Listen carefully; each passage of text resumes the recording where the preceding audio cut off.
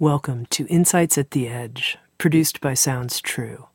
My name's Tami Simon. I'm the founder of Sounds True, and I'd love to take a moment to introduce you to the new Sounds True Foundation. The Sounds True Foundation is dedicated to creating a wiser and kinder world by making transformational education widely available. We want everyone to have access to transformational tools such as mindfulness, emotional awareness, and self-compassion, regardless of financial, social, or physical challenges. The Sounds True Foundation is a nonprofit dedicated to providing these transformational tools to communities in need, including at-risk youth, prisoners, veterans, and those in developing countries. If you'd like to learn more or feel inspired to become a supporter, please visit SoundsTrueFoundation.org.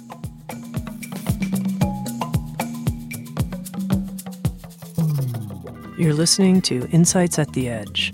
Today my guest is Fleet Maull. Fleet Maull is an author, consultant, trainer, and executive coach who facilitates deep transformation for individuals and organizations through a philosophy and a training program he's developed called Radical Responsibility. From 1985 to 1999, Fleet was imprisoned on charges of drug trafficking, and he spent the last 20 years since his release articulating a philosophy that actually began and evolved while he was in prison, the philosophy of radical responsibility. And since his release, he has served tirelessly working for positive social transformation as a meditation teacher, social entrepreneur, peacemaker, and end-of-life care educator. With Sounds True, Fleet has published a new book called Radical Responsibility and an audio training series called Living with Radical Responsibility. If you're someone who, like me, has a tendency in certain situations to blame, justify, to want to be right, or to hold on to resentment or grievances, I hope you'll join me for this incredibly empowering conversation on radical responsibility with Fleet Maull. Fleet, you and I had a previous conversation on Insights at the Edge, and we talked in quite some depth about the 14 years that you spent in prison from 1985 to 1999 on charges of drug trafficking, and all the great work, actually, that you were, I'm going to say miraculously, able to accomplish while you were in prison, including setting up two nonprofits, the Prison Dharma Network and the Prison Hospice Association. And in that previous conversation, you shared the work that you did in training prisoners in mindfulness and your vision of prison reform. And also, I heard a whisper at that time, a few years ago, about a book you were working on called Radical Responsibility. And now, a few years later, Radical Responsibility exists and is being published. And we get to have this follow-up conversation about that body of work that you've created that's really an outpouring of, I'm going to say it, your genius and the crucible of your life. So let's begin. Talk a little bit about how the roots of this philosophy, this way of living, was born in you while you were in prison, or maybe even before. Yes, certainly. You referenced some of the things I was able to accomplish in prison. Really, everything I was able to accomplish for myself in terms of turning my own life around, in terms of the path of personal transformation and evolution that I was able to do during those 14 years, make good use of my time, as well as what I was able to create for that community I was in there, that prison community, and for the larger world, really was all grounded in this approach that I call radical responsibility. I'd say in terms of pre-prison, the roots of it were certainly in my Dharma training. with my teacher, Trungpa Rinpoche, and just my overall Dharma training. That brings up, how did I end up in prison after all that extensive Dharma training? We covered that the last time around, but suffice it to say, I was pretty thick-headed and one of those people that came out of the 60s with a dual major. And so I earned myself a 14-year federal sabbatical, and I became incredibly motivated to use that time well. But really, I think it was the influence of my previous training. I had actually had a master's degree in contemplative psychotherapy from Naropa University, so I'd had a lot of education and a lot of training. So fortunately, when I did land in that situation and was really awoken by the fact that my son, who was 9 years old at the time, was now going to grow up without his dad, and that was devastating, I'm sure, for him as well. And so I found myself in that situation really motivated to do something with my life. And I found myself in an environment that was just pervaded by anger and bitterness and really everyone's victim story. And of course, most of these are people who society feels have been perpetrators of one kind or another. And yet they universally feel victimized by the system, by their lives, by the court process, by their fall partners that turned on them, by their lawyers, what have you. And all you had to do was start up a conversation with a fellow prisoner, and this ritual would ensue where they would, tell their victim story, and then you were supposed to tell yours. And I very quickly realized I didn't want to live in that place. I didn't want to come out of prison that way. I didn't even want to live that way in prison.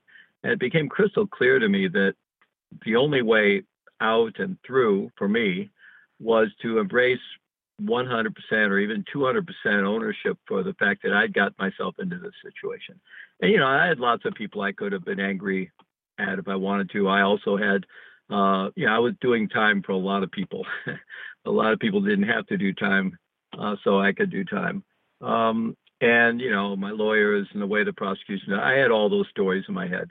But I realized that I just needed to make a boundary with all that and focus on how I had got myself into that situation and what I could do to get myself out of it, and how I could, do something positive with that time that I was going to spend in prison for myself, create a legacy for my son better than just his dad went to prison, and try to add value to that community. So right from the very beginning, it was grounded in this idea of voluntarily embracing 100% responsibility or ownership for each and every circumstance we face in life, both the ones we can see we had a part in creating, as well as the ones that just seem to land on our head. Not out of any sense of self-blame. This is really getting out of the blame paradigm altogether, but rather as the only place we have any real power, which is with ourselves. So shifting our focus to that place, you could equally call it radical self-empowerment. Now, when you talk about getting out of the victim story, I think it's a very, very, very powerful idea. And I notice sometimes I hesitate to use that kind of language because I might be talking to someone and they'll say something like, yeah, easy for you to say, you have no idea what happened to me. And I have every right to feel victimized by the abuse or the betrayal or the person who ripped me off. And when you say that, people can take it not in an empowering way, but in an I'm going to kill you way. Yeah. So I'm curious just to speak to that person who says, oh my God, one more person who's telling me to transform my victim story when I have every right to uphold how I was trespassed. Yeah, and that's a great question, a really important question, and one that I address quite clearly in the book. If I was in the right environment, like some of the trainings I deliver, and somebody said that, I might say, well, how's that working for you? But that would have to be the right environment, the right context. So, no, clearly, terrible things happen to people, and they have every right, as you were saying, to feel victimized, and they may need a lot of support, a lot of healing, and so forth. And the radical responsibility model is not really about other people. Now, of course, by putting it out there as a book, I'm suggesting it for other people beyond myself. But it's really the consideration, I think, importantly, needs to be about ourselves. This isn't something we go around telling other people you should, be radically responsible. But for ourselves, to me, it's really the doorway into personal freedom and self-empowerment. And realizing that, like it or not, we are living at choice, and our choices have impact. So if I've been seriously, significantly victimized in some way, and I had my childhood issues. I grew up in an alcoholic family, and I'm sure that contributed to my involvement in drugs and all the rest of it. There was a very famous study come out, the Adversive Child Experience study, and it showed that children who have adverse childhood experiences are several thousand% more likely to end up as addicts or end up going to jail or end up in all kinds of problems. So, it's completely reasonable that someone may feel victimized or unjustly victimized, criminally victimized by something that happens to them. And at some point, though, they are going to be making choices. And those choices are really what's going to determine their future. Now, those choices might be to seek validation for the fact that they were victimized, to seek support, to build a circle of support around them, or to seek justice. And those choices could be made in a self-empowering way as a way to move forward in one's life, or they could be made from a sense of unprocessed or unresolved anger and bitterness. I think we all realize that, for some of the terrible things that happen to people, for someone to be able to start making choices to step out of the victim mindset at some point in their life can be incredibly heroic. But if they're not able to, if they stay trapped in that sense of victimization, it's going to, at the very least, be very self-limiting for their life. And we all know of people who have had terrible things happen to them, who have found some way to move forward in their life and often have gotten involved in trying to prevent similar things from happening to other people. There are all kinds of examples in life of people who've been in the worst imaginable situations and have found some way to turn that around. So this is not to place a burden on people who've been victimized. We should all feel tremendous empathy and compassion for anyone who's suffered in that way. And of course, I think we all want to be committed to trying to prevent such harm in any way we can. Nonetheless, at the individual level, at some point, a person's destiny and future is really going to be determined by the choices they start making. And so that's really the perspective here. And of course, we all get into what I was calling the victim mindset, and I realize that can be a loaded word in our society,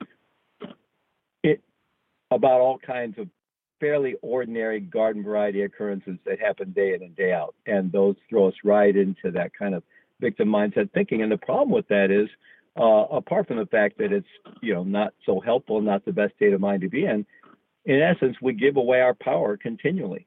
Because if I'm unhappy and I'm really convinced that the causation of my internal state is someone or something outside myself, then I don't get to be happy again until that person or that situation changes. So I've really put someone or something else or a whole group of people, whatever the situation is, in charge of my internal state. And of course, we do it all the time, but it just really doesn't make sense. It completely disempowers us. You could even say in terms of positive experiences, if I'm convinced I'm really happy because of something that's happening outside myself, in the same way, I'm giving my power away, because if that situation changes, now I'm unhappy, which is kind of the roller coaster ride of our life. So again, this model comes from a deep sense of empathy for the suffering that we all experience as human beings, and in particular, the terrible traumas and victimization that happen to children and adults. And by the way, this is a conversation about adults, not about children. Children deserve to be protected. And adults also need kindness and validation and so forth.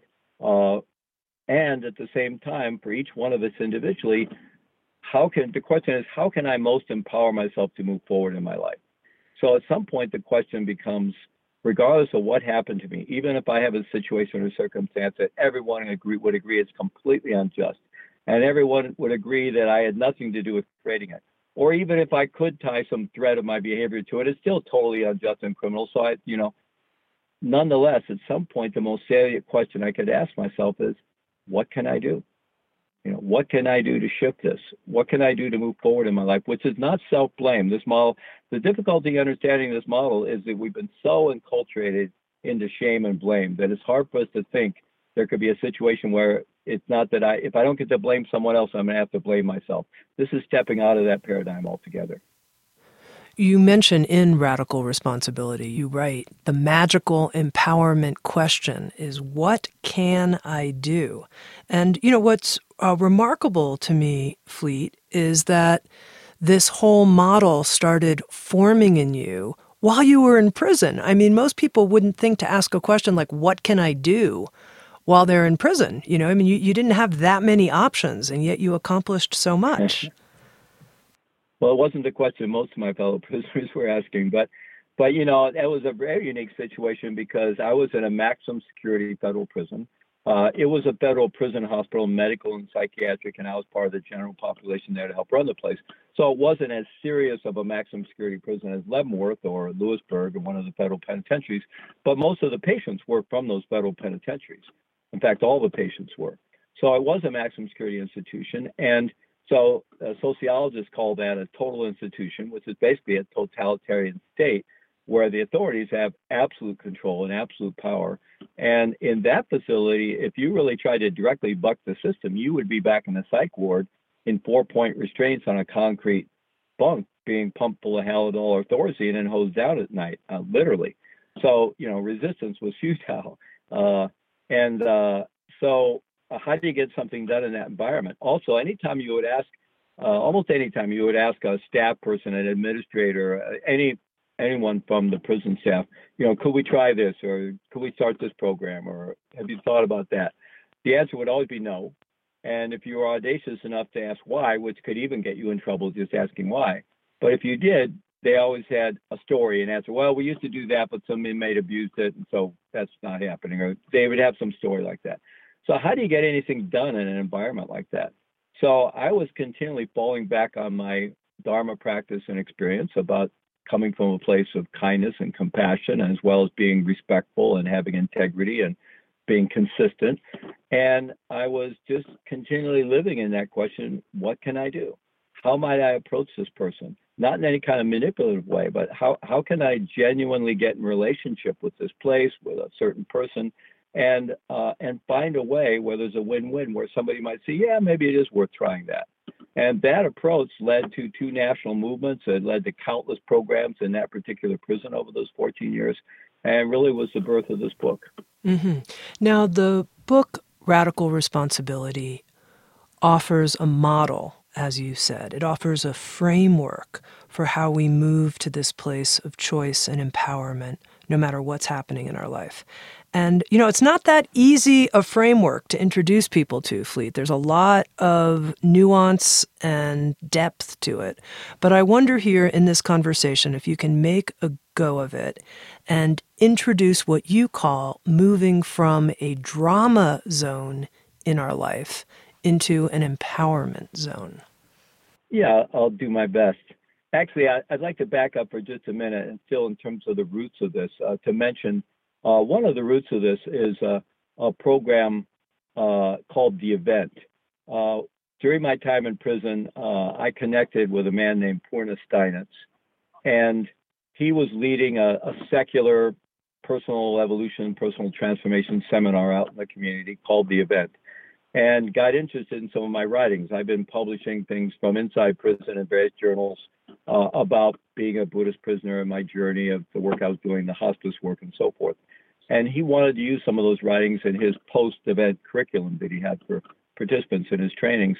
And so we got in a relationship, and I got very interested in the work he was doing, felt a strong affinity to it. And it turned out he was going to offer an event in the town where this prison was located. And I convinced 2 of the prison psychologists who I had a relationship, one who was sponsored for the hospice program and one who was involved with the 12-step work. I had convinced them to go out and do it, and they liked it and got it into the prison, which was pretty magical because it's a very hardcore training with intense rage work and very physical grief work, rage work. And I think if the prison officials had known what it was, they would have never let it in. But it did get in, and we did 4 of them before I left prison, and I'm still leading it. I just led one about 3 weeks ago. And So, and actually that training began in a federal prison. It was started by a psychiatrist and an inmate in Marion Federal Prison, which was built to replace Alcatraz. So it was the federal supermax before the one that was built in Florence, Colorado. And it's still basically a supermax, very dangerous place, and all mostly gang members and everybody on lockdown. And back in the 70s, a psychiatrist named Martin Groter started a therapeutic community there, and this inmate got involved with him, and they developed this model. And eventually the inmate, who was never supposed to get out of prison, got paroled. It's a great story because they came to him and said, "We're going to parole you." And he said, "I'm not ready to go yet. I haven't finished my training yet." and amazed, they said, "Well, let us know when you're ready." And 18 months later, he left. And eventually my friend Purna met him and got trained in his model, and then was empowered to start his own training. So this core distinction between what I call the drama zone and the empowerment zone, that's where this came from. That's why I wanted to mention it. Mm-hmm. Very good. Okay, lay out the model for us. Yeah, so the first thing we really need to do is get very familiar with the drama zone. And one key aspect of that is understanding Karpman's drama triangle. The drama triangle that idea and model was developed by Stephen Karpman, a transactional analysis. He's still alive, and I have permission to adapt his work, and people can check him out online. And the drama triangle represents the basic triangulation that drives all human conflict. You have, just like in the movies, you got a good guy, bad guy, and they constellate around, some kind of victim position. So he called it the persecutor, the rescuer, and the victim. And these are not labels for people. Very important to understand, we're not labeling ourselves or others. These are mind states or psychological positions that we all get into. And they're really all attempts to gain power, out of a sense of, they're all really come from the victim mindset or a sense of helplessness or powerlessness. So I can, try to gain power from the victim mindset, from that position, or I can move and start persecuting, or I can be a rescuer in the sense that I'm that savior, fixer, kind of martyr-like rescuer that needs to be rescuing other people to feel good about myself. So these are all attempts to gain a sense of control or power out of a sense of helplessness and powerlessness. And they really drive all human conflict. And, it's the heart of every great play, every great movie, the great American novel. And it's wonderful to read about it, be entertained about it. It's part of the human tragedy, the human condition, human pathos. But it's not so fun to be in the middle of it. And it actually destroys families, leads to divorces, damages children's lives, and plays out on the global stage as continual warfare and genocide and refugee crises and so forth. So this is Karpman's drama triangle. And once people in these trainings that I lead experiential trainings around this. And I really set the book up to be like an experiential training, to take people through it step by step with lots of exercises. And I encourage people to have a journal close at hand and to do the work while they're going through the book. And so once people get this idea of the drama, they just see it's everywhere. And it's incredibly liberating because once you see it, you start to have choices about how much drama you want to keep engaging in your life, at home or at work. And I also have a concept I put out there called the drama hook. And we live in a sea of floating drama hooks, and some have got my name on them, some have got your name, other people's names. If one of yours goes by, I don't even notice it. But one of mine comes by, and it's like, oh, my palm starts sweating, I'm salivating, it looks so juicy and wonderful, I just want to swallow it. So the discipline is learning to recognize them and holding our seat for 5-10 seconds and not swallowing that hook or not biting the hook like Pema Chodron says. I think it might be a Sounds True tape, don't bite the hook. Same idea. She calls that Shempa, right? Where we get triggered, we bite the hook, and we take things personally, and then we're hooked into another drama. So we learn that model, and we learn steps to get off the drama triangle when we have gotten hooked. How do we get the hook out of our mouth? We learn how to stop and resource ourselves. The classic count to 10 or count to 100 before you say anything. Deep breathing, some kind of state shifting to where we regain access to the executive function in our neocortex instead of being totally under the control of the fight or flight response, and where we can make better decisions. And we start then owning our feelings. Instead of projecting out with blame, it's like, oh, I'm really angry. I'm really afraid. I'm frustrated. I'm sad. I'm having all these feelings. And The reptilian brain can't do that. So that's moving from projective blaming language to reflective ownership language. And that begins bringing us back into full access of our brain and all our capacities. And then we can look, okay, where these feelings arise from. And this is really important distinction here, because most of us feel, even if we've read otherwise, we're fairly convinced that our feelings are caused by things outside of ourselves. Somebody does something and I'm upset. Somebody does something, I'm angry. Somebody does something, I'm afraid. Seems very compelling. But actually, our feelings arise around the perception of our needs getting met or not. So we all have the need for connection and autonomy and creative expression and safety and validation, respect, all these kinds of things. Normal human needs, food, warmth, and shelter. When we feel like our needs are getting met, we feel good. We have all the warm and fuzzy emotions when we perceive that our needs are getting met. But if I perceive that my needs are threatened or not being met, then I start having all the challenging emotions of, fear, anxiety, anger, jealousy, greed, envy, hatred, all the rest of it. And very human experience, grounded in the experience that I'm perceiving that my needs are threatened or not being met in some way.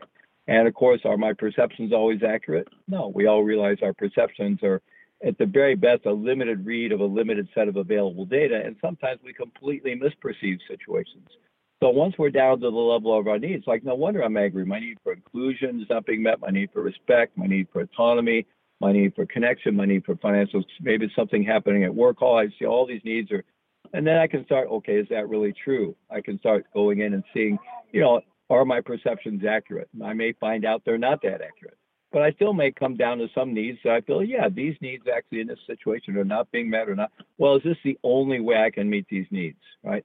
So this takes us into a further reflective place, away from projection and blame, and into deep reflection and self-understanding.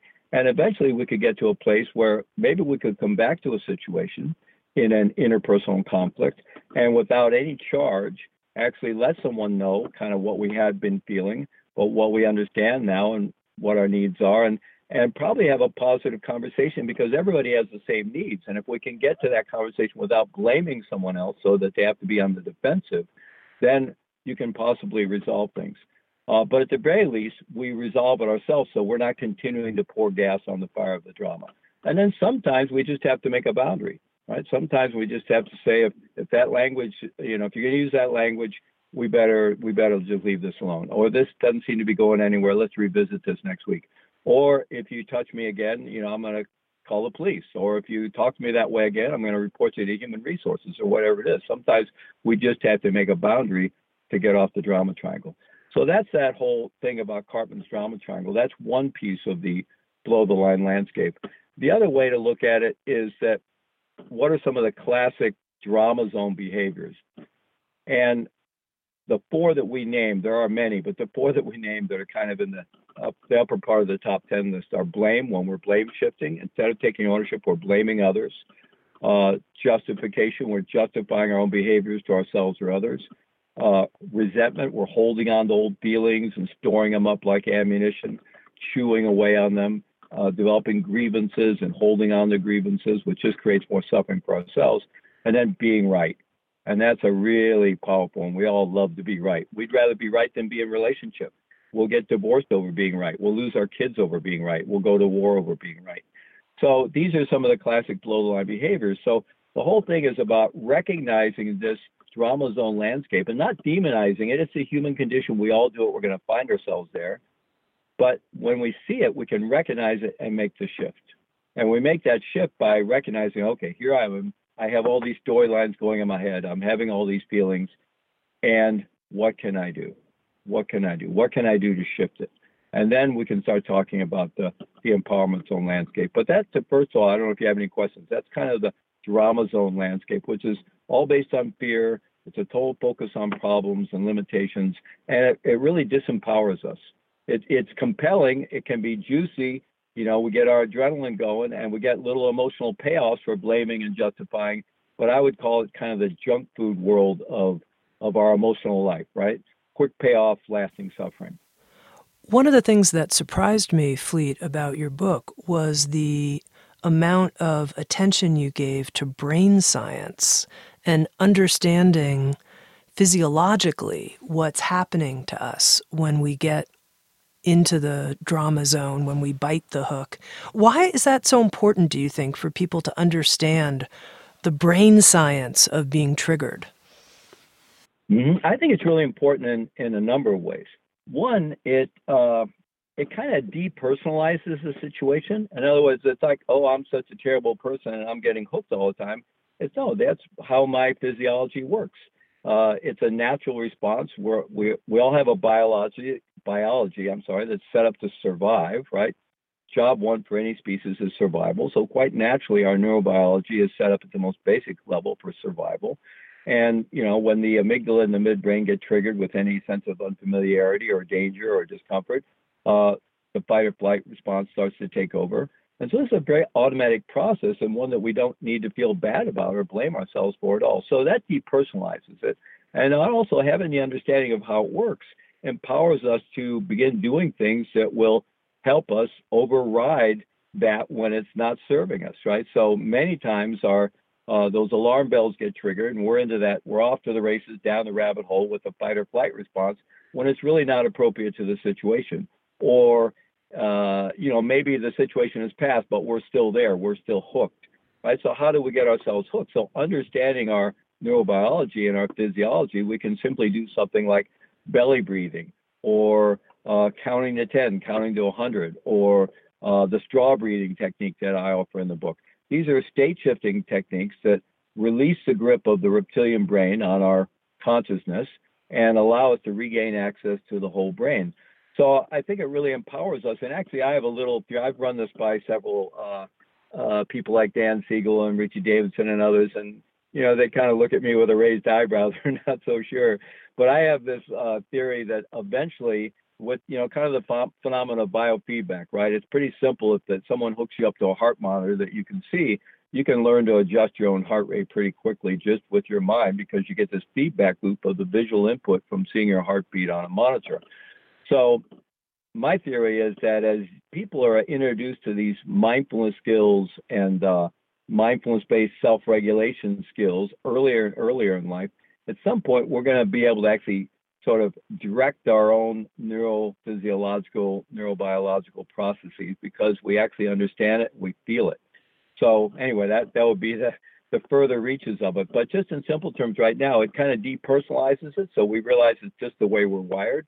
And second, it gives us the insights and the tools to take responsibility for it and get in the driver's seat of our own life instead of being victimized by our circumstances all the time.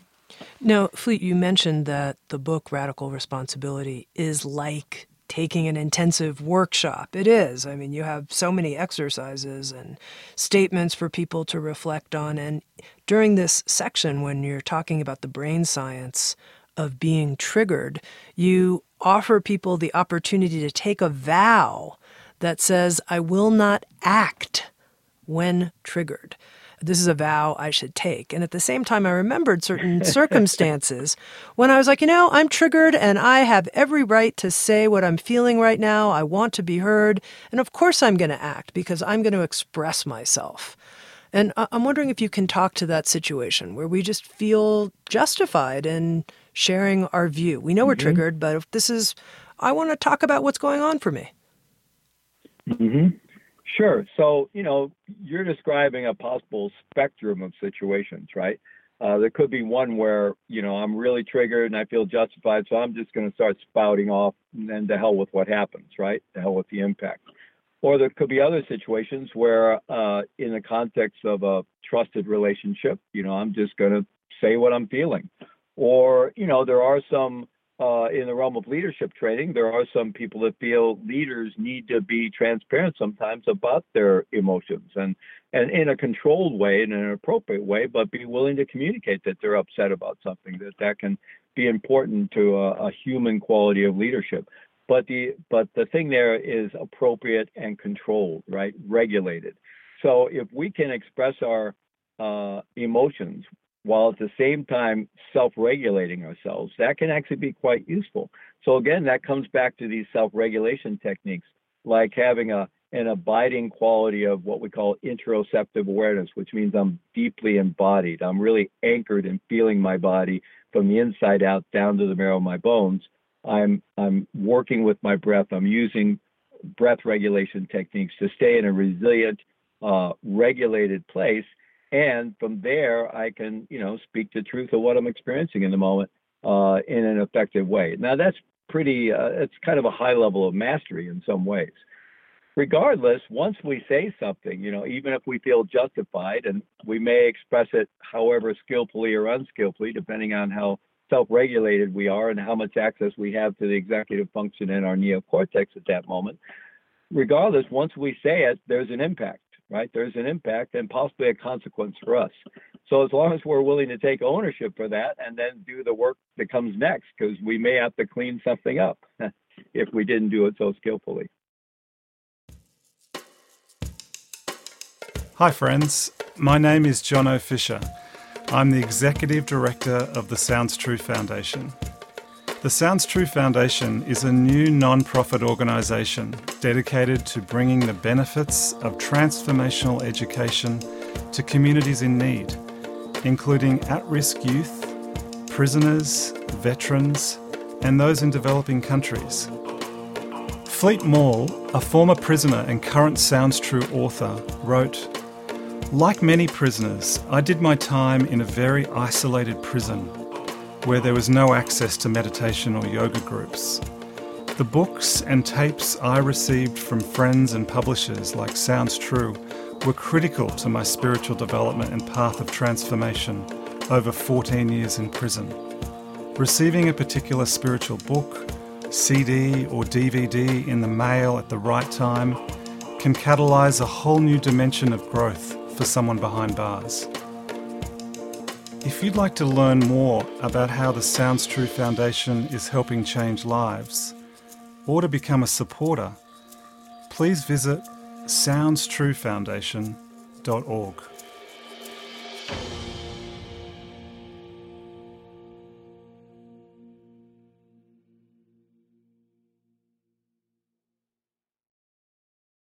Okay, so I think you've done a pretty good job of describing the drama zone, where often we find ourselves when something happens that's upsetting and we feel, victimized or trespassed or betrayed or whatever it might be.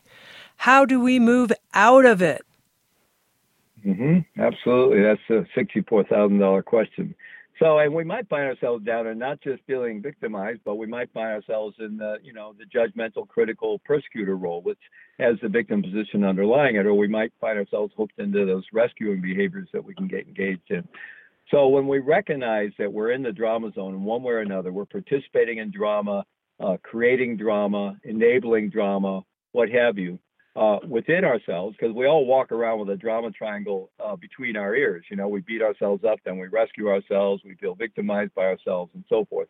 And of course, when you have a lot of human beings with that between their ears, what do they create together? Drama, of course. So once we recognize we're there, how do we get out of there? Well, first of all, self-empathy, self-compassion. This isn't about blaming ourselves, and it's not about feeling bad that we find ourselves there. It's just the human condition. And the storylines going on in our head and the emotions we're feeling, it's all valid. It's just a question of whether, is it serving us? And, some of it may be on a spectrum of validity because a lot of it might be based on complete misperceptions. But nonetheless, it's a human experience. And the question is, is that where we want to stay? What's that going to create for us if we keep operating from that place? So it's not about demonizing that. And it's not about blaming ourselves for it. It's a simple, fairly objective decision. Is this serving me? Is this serving others? So once we recognize it and we decide to make the shift, this is where the radical responsibility model comes in. Because the way we make the shift to begin with is through what we call self-responsibility or radical responsibility. And that's this idea of voluntarily embracing 100% ownership or responsibility for each and every circumstance we face in life. Now, we all know that with some level of honesty, even radical honesty, we can see that a lot of circumstances that we find ourselves in, we had some part to play in it. We may have actually created it altogether, or at least we contributed to it, or we may have set ourselves up for it in some way, because we all have these internalized scripts that we made up when we were kids and that we keep trying to prove are right until they're not. So we may be setting ourselves up for this. in some unconscious way. Or maybe we just allowed it by being unaware, by not doing our due diligence, by being lazy communicators, by not having good boundaries, not speaking up for ourselves. So that we might find kinds of ways to recognize that we have a part in something. Again, that inquiry is not for the purpose of self-blame.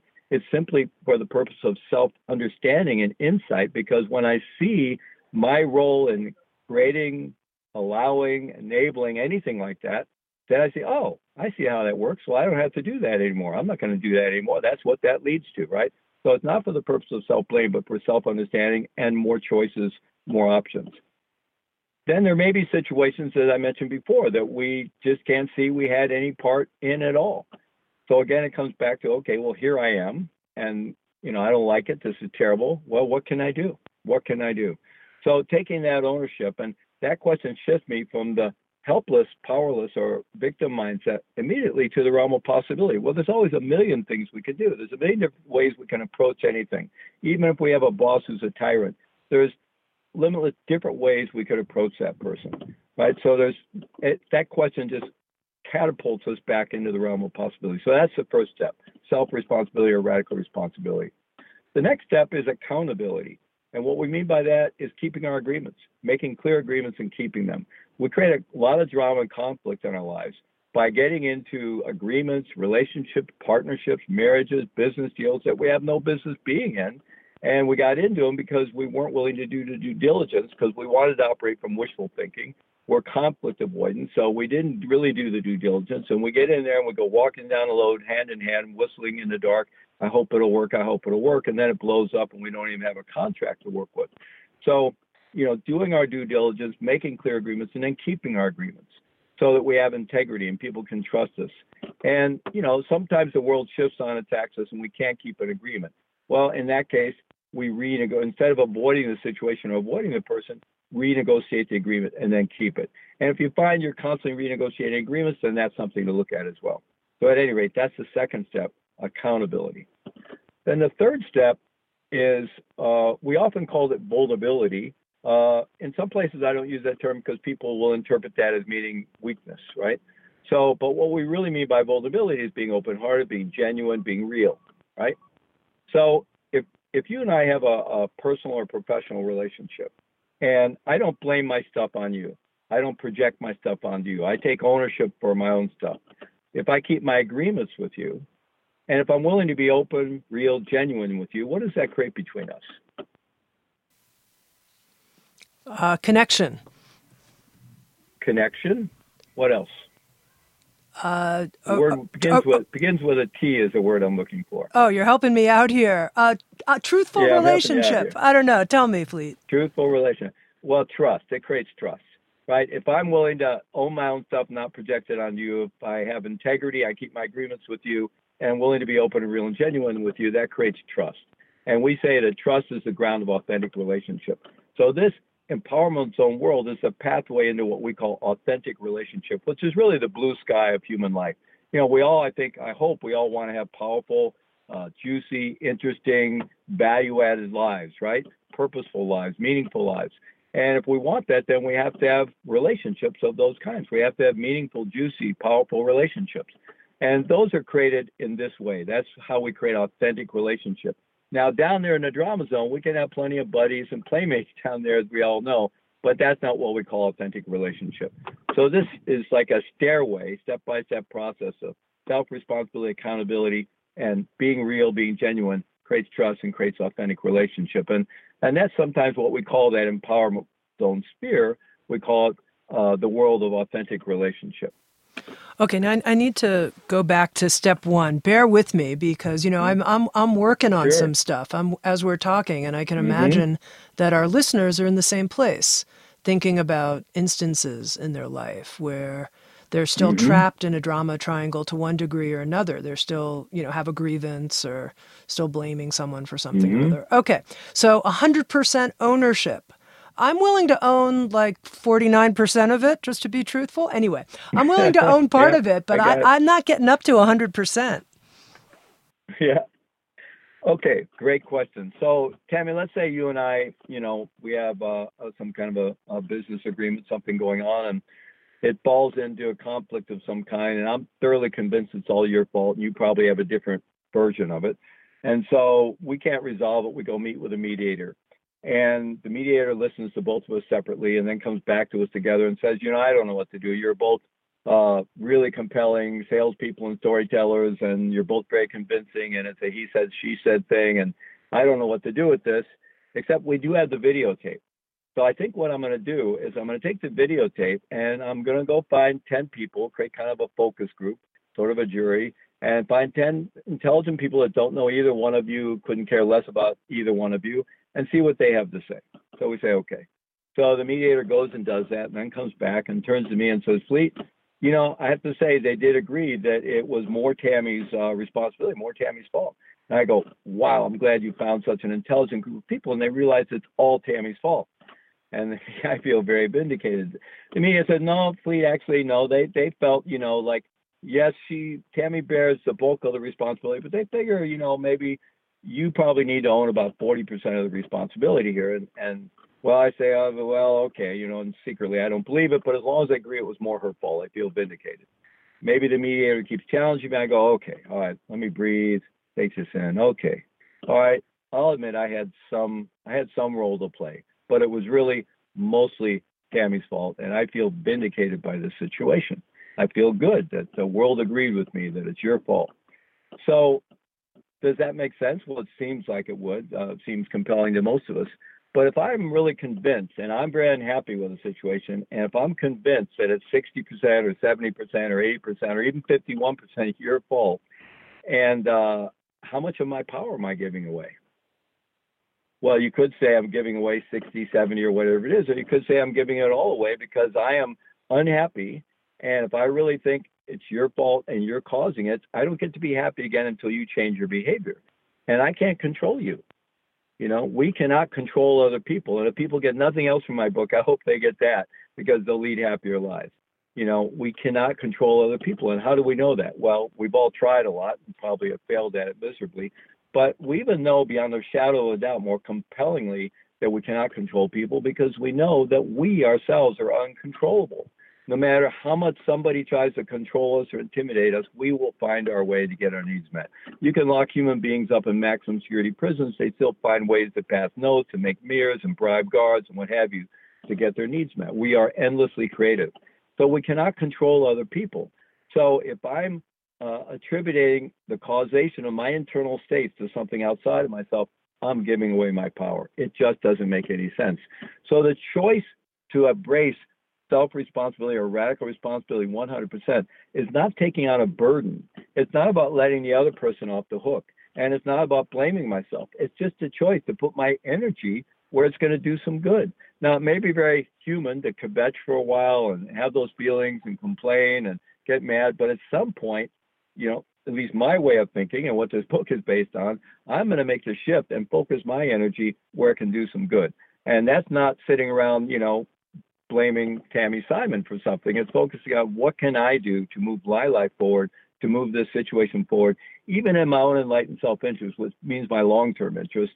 And, it might be my short-term interest to yell at somebody or hit somebody, but that's not going to be in my long-term interest. I might go to jail. But my long-term interest, my enlightened self-interest, generally works out to be in alignment with other people's interests too, because we're social beings, we're all interconnected. So it's a choice to focus our energy here as a radical act of self-empowerment. It has nothing to do with self-blame. It's not about letting other people off the hook. It's simply a radical act of self-empowerment and choosing to focus my energy where it can do the most good, which is with myself. How would you apply this model of radical responsibility to situations in the world where people feel that they don't have an impact, there's nothing I can do about it? How can I take 100% ownership and become empowered about things I see happening? Mm-hmm. Maybe it's related to environmental destruction or things that are really upsetting to me. How do I take ownership of that? Mm-hmm. By focusing on what we can do, right? So it's the key thing, and one of the reasons that we keep, I'm not talking about you, but all of us struggle with this idea, is that we tend to equate responsibility and ownership and blame and accountability. We tend to lump all that into one thing. And so when I think about, taking ownership, it just feels like you mean self-blame, but it's not what I mean. It's simply going back to that, what can I do? So in terms of climate change, which we're all, most of us, many of us, and hopefully more and more of us are extremely concerned about, all the environmental degradation issues, it's what can I do? So my partner, Sophie, she ran into a resource that takes you through a whole kind of personal, what would the word be? Anyway, it's for a family with a household and so forth that kind of take themselves through a whole thing of the way they're living in their household and everything is set up, how they could do a better job of having a lighter imprint on the climate, right? And so she was really inspired to do that. She just told me about that a couple of days ago. So we're going to do that together. So that's something we can do. Now, there may be other things we can do in terms of advocacy and what have you, but, so it's focusing on what we can do. Now, that doesn't mean that, if there are heavy polluters and someone wants to make it their focus to go out and bear witness to that or speak truth to power and get into advocacy or protest work, that's also something people can do. So there's lots of things we can do, and I don't think there's any right or wrong because we're all different. We have different lives. We have different capacities. And so, but choosing what can I do to affect this thing. Another example I'd give you is I'm obviously still very involved in prison work, and I go into prisons all the time. And interestingly, for the last 10 years, a lot of my work has been working with correctional officers, probation officers, police, public defenders, and so forth. But I still go into prisons and work with prisoners very often. And this comes up, I could talk about it with both those different populations. But when I go into prisons and I'm leading a class with some of my fellow prisoners, I want them to get two things.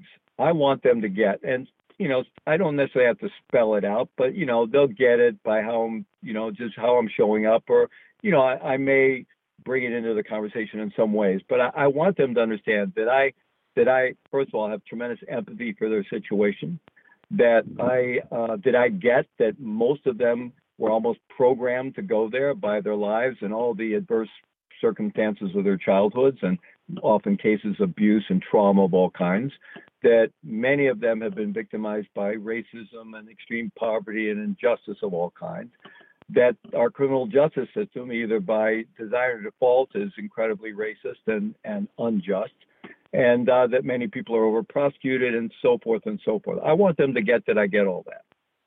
At the same time, I want them to get, in any way I can skillfully introduce them to this possibility, that what they're going to be able to do with their lives now that they're in this situation is going to be 100% determined by the choices they start making today and tomorrow and the next day. And if they want to become an advocate and go out and change the world, well, then, use your time in here to educate yourself and stay out of trouble and get yourself out of prison and get out there and become an activist and get out there and change the world, or whatever you want to do with your life. But, no matter what the injustices are involved in how they landed in that prison cell, whatever future they can have for themselves in the prison, how they're going to live there, and then whatever future they can create for themselves beyond prison, is going to be 100% determined by the choices they're making today, tomorrow, and the next day. And oftentimes I'll say them just so people get it. I say, you all know that there's guys in here, if it's a male prison, there's guys in here that do hard time. And some of them, do hard time, get depressed, suffer on their own, and some of them make it miserable for everybody else. And then some people learn to do their time in a better way. And, we all respect ourselves and others when they know how to do their time, right? So what's the difference there? Well, they're making choices, right? They're making choices. So there you're making choices that impact the quality of your time while you're in here. And in the same way, whatever you're going to create for yourself in your life is going to be based on that. So it's that combination of introducing people to the notion of choice, which is not a new idea. Marcus Aurelius, one of the Stoic philosophers way back in the Greco-Roman times, talked about, I'm paraphrasing here, but most people feel their destiny is determined by their circumstances. But in fact, our destiny is determined by our response to those circumstances. Which brings me to something I wanted to ask you, Fleet. First of all, I just want to say, I want to meet you in the empowerment zone. And I think probably our listeners do too. And it's a journey. It's not easy. And this was one of the exercises you offered that I thought was particularly challenging. It's in the fourth section of the book where we're really stepping into the path of radical responsibility. And you write that the exercise is to see circumstances as neutral. And I was like, wow, that's really interesting. Could I actually see circumstances, things that are occurring, as neutral? So explain to our listeners what you mean by that. Yeah, that's a really interesting one. And when I deliver radical responsibility trainings, circumstances of neutral is one of the key distinctions in this book, and it can be a tough one to get. So when I deliver radical responsibility trainings in person, and I really try to create the same experience with the book, I lead people through a process where they go into some story they have in their adult life where they feel like they were victimized in some way, even in a garden variety kind of way. They got a bum deal, they got the wrong end of the stick, somebody took advantage of them in some way. And I have them go full blown into it. And I have them either with a partner actually, just start telling that whole story full blown like it just happened to them, to try to convince their partner that they were truly victimized and get that person to be their rescuer and so forth. And I just have them go full blown into this. And then we identify all the themes that come out of those stories: injustice, betrayal, abuse of power, being taken advantage of, all these kinds of things. And then what were the feelings they were experiencing when that happened to them? Anger, hurt, disappointment, overwhelmed, shocked, disbelief, frozen, vengeful, sometimes even shame or guilt or sadness, all these kinds of feelings. So we get this whole landscape up there, and I put it up on a easel pad and down in the area what I call the drama zone. So we get all that up there. And then I ask them to make a shift. And I said, okay, let's revisit those same circumstances. I'm not asking you to make anything up here. Go back to that actual situation that happened to you in the past. And we're going to revisit that and tell the story from a different perspective. We're going to tell it from the perspective of ownership. And I give them a little rubric called CPA to help them with that. CPA, like Certified Public Accountant. But in this case, it means the C stands for looking if there's any way I can see that I caused it or contributed to it, any way at all. Or the P is there any way that I'm promoting this or setting myself up for it? We all know people, not ourselves, of course, but those other people that get in the same dead-end job or the same conflict or the same bad relationship again and again. And you have to wonder if there isn't some internal script going on there. And we all have versions of that. So is there some way I'm promoting it or setting myself? Or the last one is A, allowed it. Is there any way I just allowed it by not paying attention, not being aware, being naive, or not doing my due diligence, or not having good boundaries, not speaking up for myself, and so forth? So go back to the story, begin with the pronoun I, and start retelling the story from that perspective, and just find anything you can own, and then just let it go from there. So people do that. And then after we finish, we get the whole group to put all the new storylines they have up there, which are the things they recognize. Okay, I was people-pleasing. I was enabling. I didn't do my due diligence. I was conflict avoidant. I was a lazy communicator. That small voice in the back of my head said this isn't a good idea, and I went ahead anyway. People, all the things they're recognizing. And then what kind of feelings? Well, people have different feelings, and it's not always a rose garden. People may experience embarrassment or regret, or even it may feel very challenging or disorienting, but sometimes people feel it's like a relief, or they feel less helpless. They feel more empowered, more clarity. They feel more mature, more adult, or like they're learning something, or they may experience empathy for the other person or for themselves. So we get all that up there, and we see there's these two landscapes, one down in the drama zone, one up in the empowerment zone. And on the line between them, I write the word circumstances. And then I go into an inquiry. Okay, if vis-a-vis this one set of circumstances, like something, it already happened, like let's say we have the videotape, you can experience it in these two very different ways. That seems to imply that there's choice involved. And people generally agree with that. And then I'll often say, well, does it feel like choice in the moment? No. Often we find ourselves with all those storylines and feelings going on in the drama zone, and it doesn't feel like we chose that. But if we've been choosing that chronically, we're more likely to be there. But certainly there's things that would throw any of us down there. So, but is it a choice whether we stay there or whether it's some way, somehow we found some way to make the shift? And most people will agree, yes, that's true. There's choice involved at some point. Well, then what does that say about the nature of circumstances? And I usually pull it from the audience, and someone finally says circumstances are neutral. And then sometimes I have them stew on that overnight. But eventually, I usually lead a discussion around that. And I really encourage people to really dialogue about it and chew into it and argue about it. And, people will get it for themselves. But what about those terrible things that happen to other people? And, so we get into a big dialogue about it because I really want people to chew on it because it's a tough one. But what it really comes down to is circumstances are neutral is not a value statement about the circumstances. Some circumstances obviously feel a lot less neutral than others. Some circumstances are criminal, negligent, terrible, right? But what it's pointing to, again, is choice. That where's our choice in something, right? Once a circumstance is there, it's pointing to the choice. And I invite people to just think about your life. If you walk through life feeling like if X happens, you have to feel this way. If X happens, you have to go down the rabbit hole.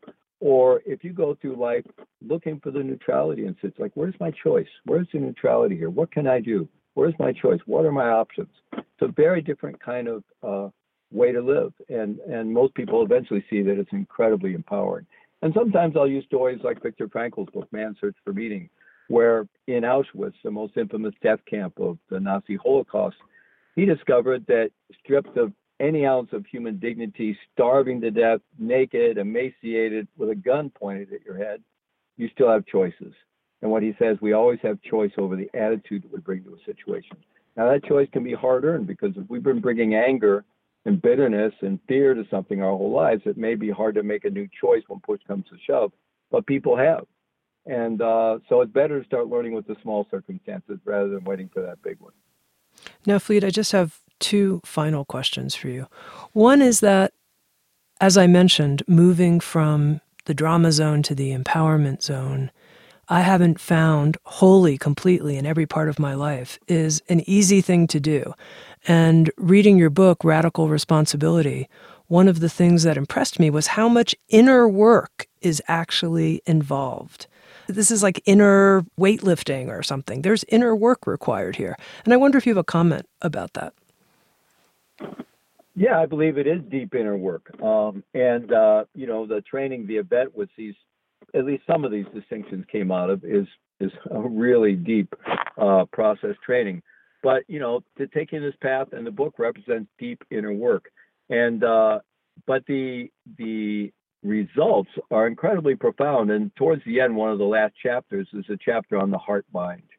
And this is this idea that through contemplative practices of meditation, various, contemplative spiritual practices, mindfulness, meditation, in whatever tradition, these inner practices combined with this perspective of radical responsibility, where we choose to focus our energy on what, seeing my role in creating things and seeing my role in creating different things if I want something different than what I'm getting right now.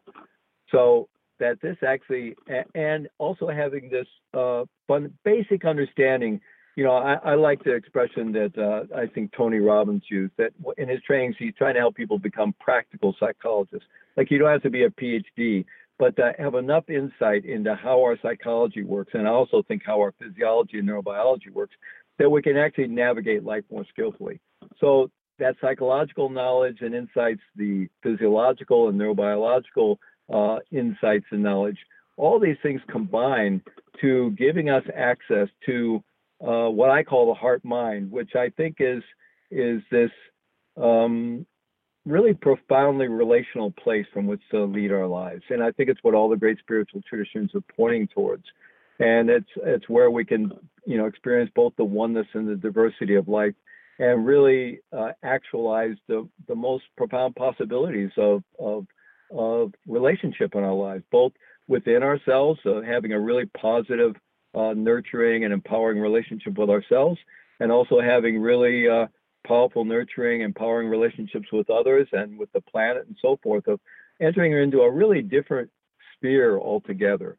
And for me, the doorway is stepping through this sort of radical self-empowerment and then doing the work to develop more deeper and deeper levels of self-awareness and self-understanding, the ground of which has to be self-empathy. So radical responsibility can sound like kind of a tough model and maybe one of these mental toughness models. And, some of the distinctions harken way back to the Stoics, so it may have a bit, but it's important to realize this is completely grounded in profound levels of self-empathy and self-compassion. And that's absolutely critical to the model. Which brings me to my final question, which is one of the themes that laces through the book, Radical Responsibility, is your full 100% trust in our basic goodness as human beings. And you write about how you even found basic goodness in the prison guards when you were in prison and in your fellow prisoners. Why is it important to respect and honor basic goodness as an aspect of living with radical responsibility? I think it's really the key to our human lives and human possibilities. You know, on a physical and neurobiological level, as I mentioned before, we're hardwired for survival. And we all start off life in a very fragile circumstance. And you know, most of us got a mixed bag of how nurtured we were. But once we have to begin individuating and separating from the mother, we have to start forming some self-structure, because the alternative is just kind of groundlessness and black hole of emptiness, which we're not at all prepared to handle at 6 months old or a year old and so forth. So we paste together some kind of self-structure for better or worse. And if we had a very stable, loving upbringing, we end up with a pretty functional self-structure. And the alternative, we can end up with gaps in that, which can create problems for us. But the whole thing, no matter how high functioning we are, is essentially fear-based, and it's grounded in survival. At the same time, as human beings, we have the capacity to rise above that. And even that, you know, we all had some hit of shame in our childhood. It's inescapable. I think it's this thing we get inoculated with in the human journey, which in some ways, as tragic as it may seem, and one of my biggest goals in life is to remove as much of the shame from life as possible. Nonetheless, I think it is something that triggers the hero's journey that we all go through.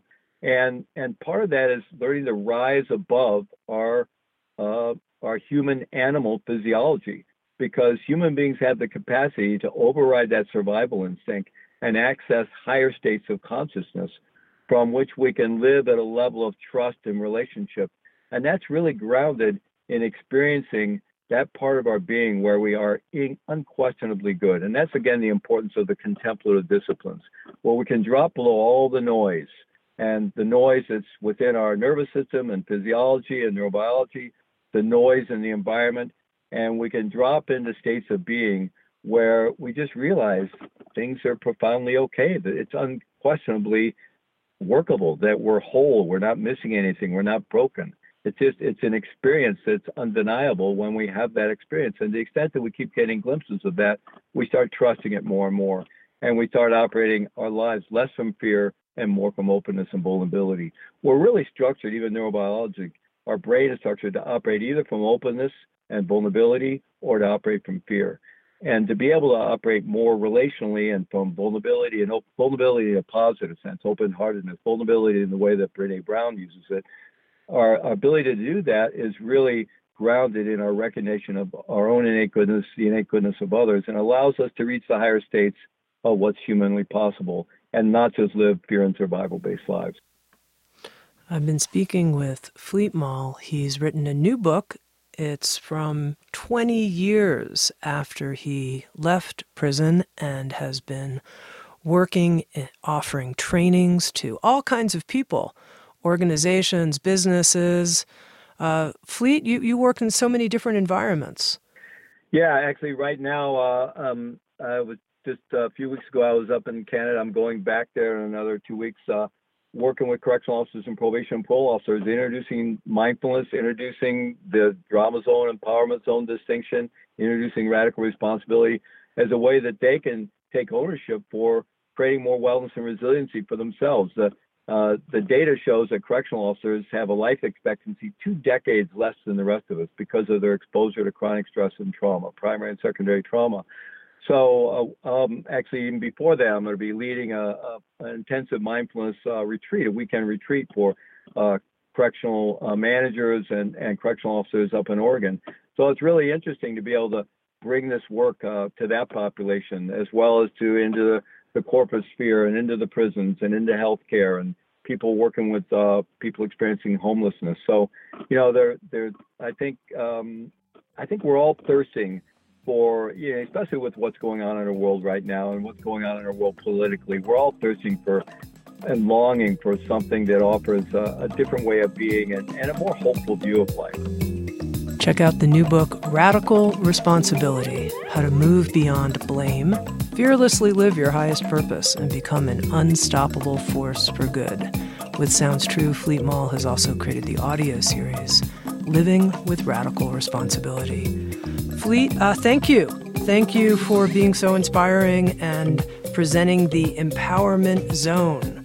What can I do to the Sounds True audience? Thank you so much. Thank you, Tami. Thank you very much for having me on. Thanks for listening to Insights at the Edge, produced by Sounds True. At Sounds True, we are dedicated to creating a wiser and kinder world by making transformational education widely accessible. The new Sounds True Foundation exists to remove financial barriers and make sure that people in communities of need have access to transformational tools and teachings. You can find out more at SoundsTrueFoundation.org. You can also read a full transcript of this episode at SoundsTrue.com/podcast. And if you haven't already done so, and you want to subscribe to Insights at the Edge, please be sure to hit the subscribe button in your listening app. And if you hear something that really matters to you, that changes you, then share that insight and this podcast with others. Together, we can wake up the world. Thanks again for listening, and I look forward to being with you next time. SoundsTrue.com, waking up the world.